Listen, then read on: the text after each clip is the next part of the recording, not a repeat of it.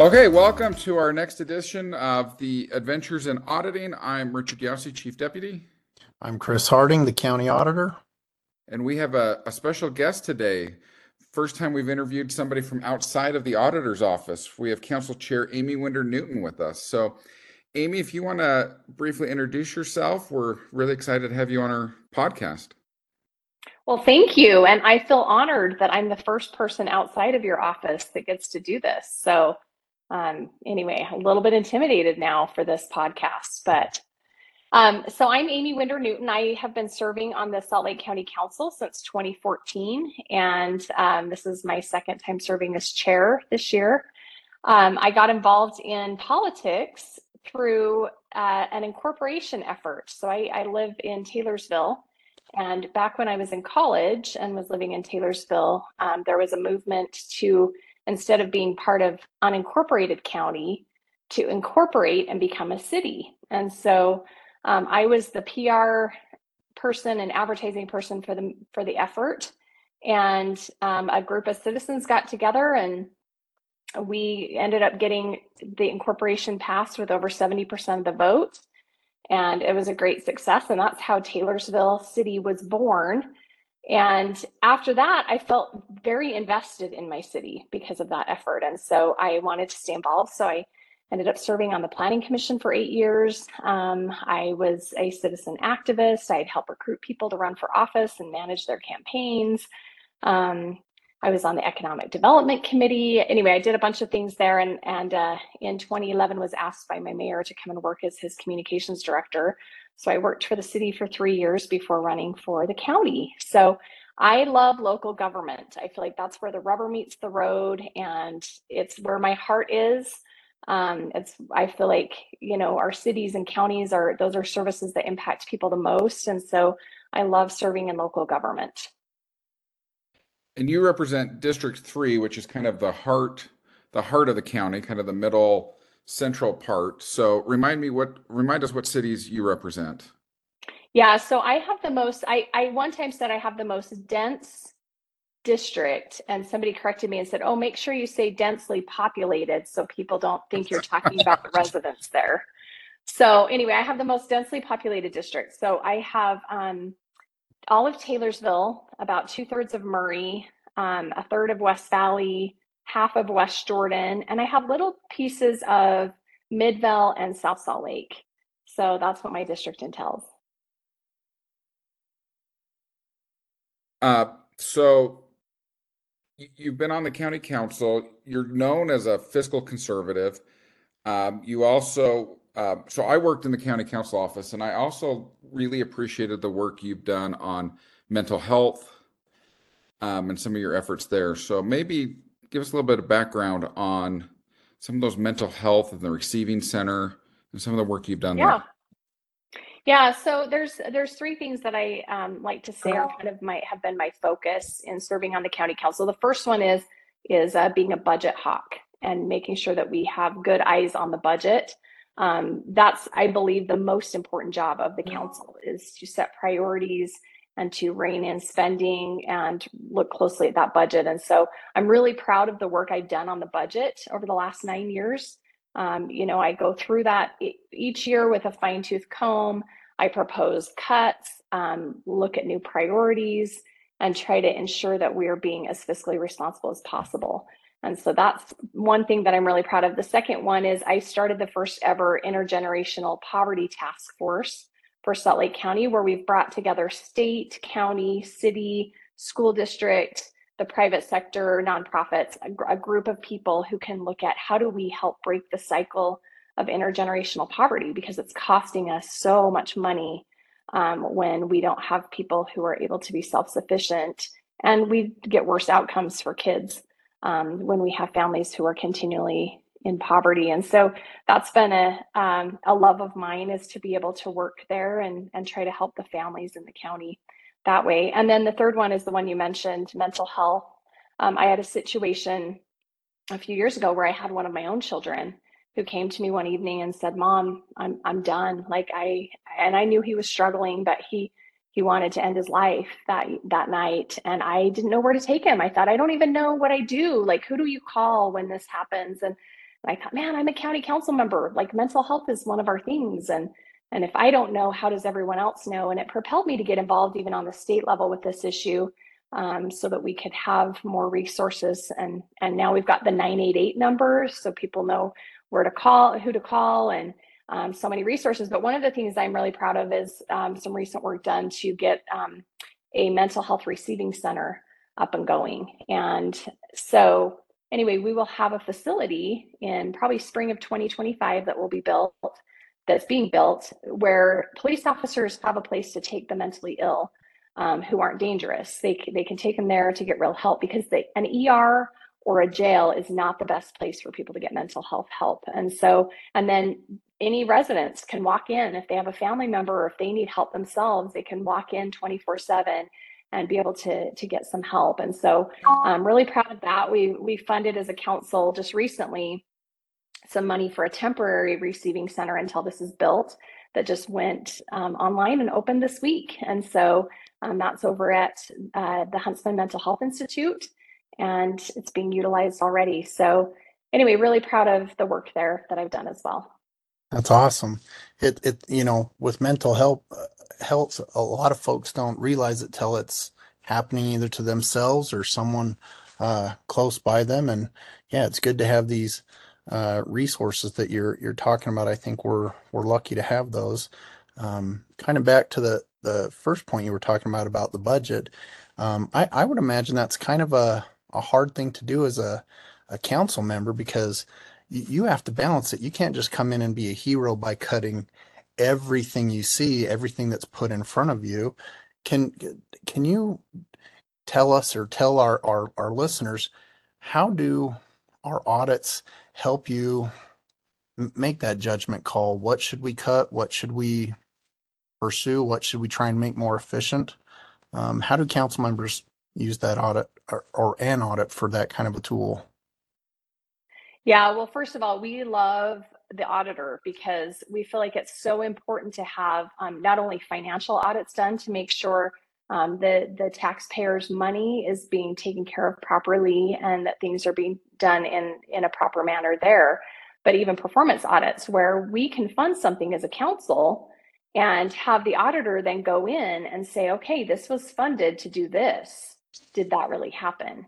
And be able to look at that. And so we've been so excited to have an auditor who's willing to partner with the legislative body in looking at how do we do performance audits to ensure that what we're funding is really how the money was spent, and to make sure we're being efficient and effective, and we've got good outcomes and all of that. So I feel like your role as an auditor is so important for that. And in fact, I'm open to doing, even more performance audits. I know, ironically, what you do is impacted by how many people and how many auditors the council is willing to fund for you.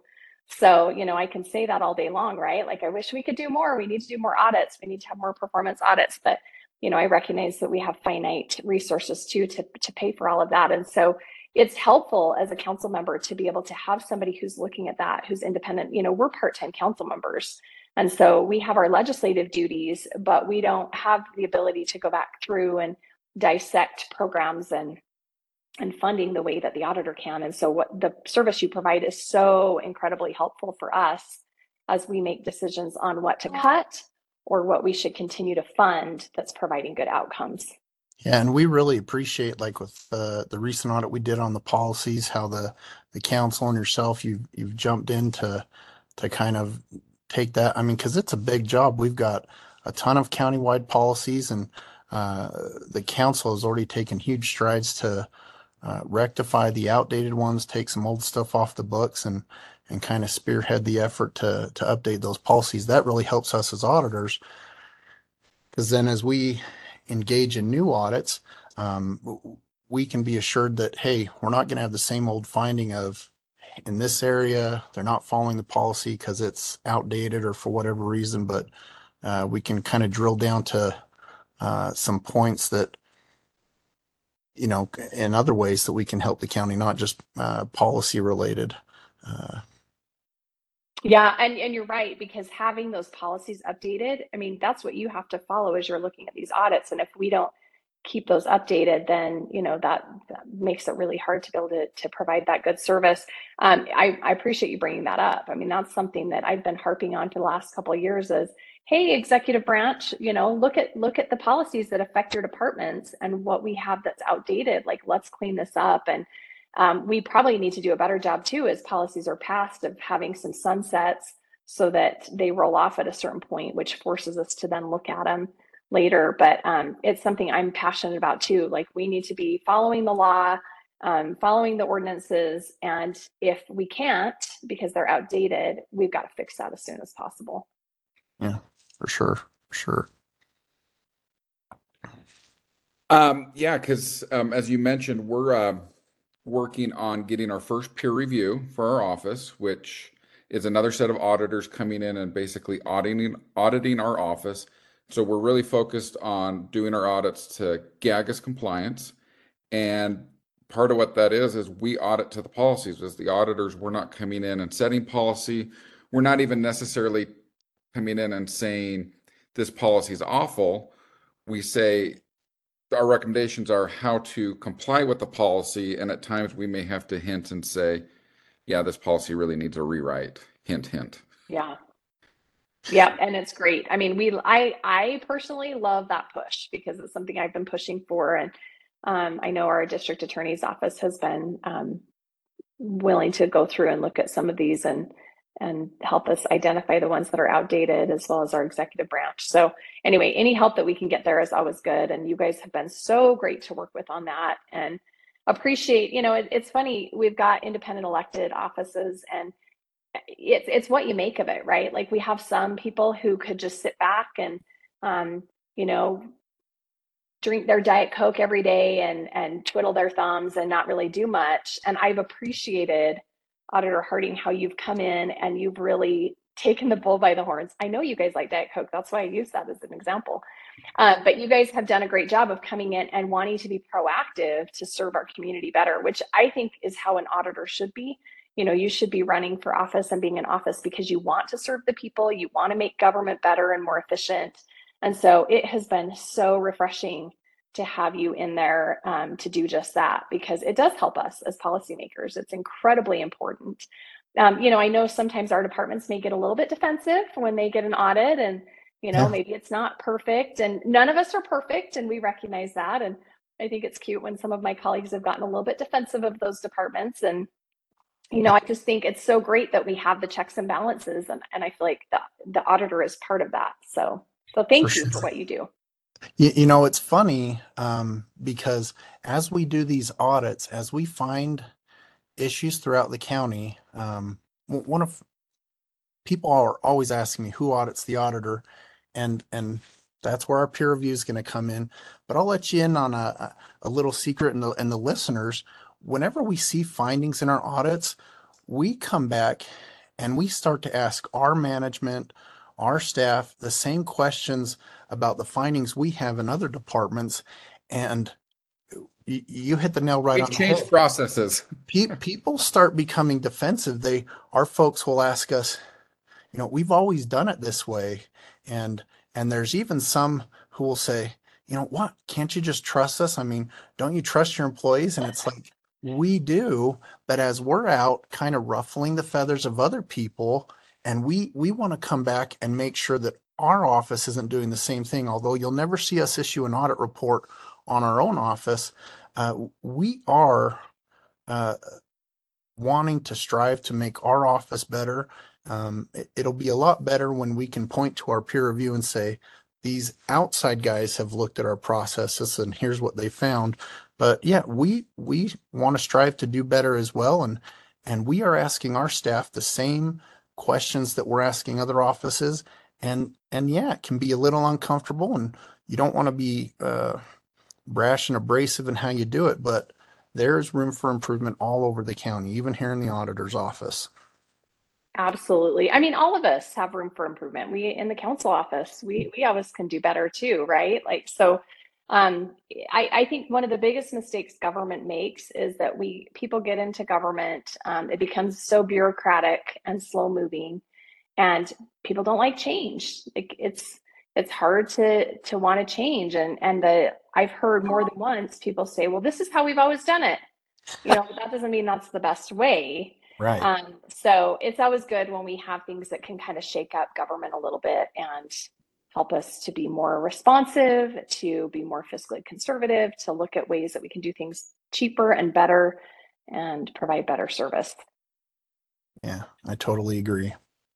Well, thank you, council member, for joining us today. I know you've got a hectic schedule, and we wish you all the best as you shortly embark on the adventures of the budget and get your big binder and start going through line item by line item. I remember the days where you, me, your policy advisor would get around a table, and we went through a lot of sticky notes, a lot of pens, a lot of highlighters, and wish you all the best as you begin that process. And thanks for all you do for the county. Yeah, thank you. Yeah, thank you so much. Thanks for having me on. Thanks for all you guys do.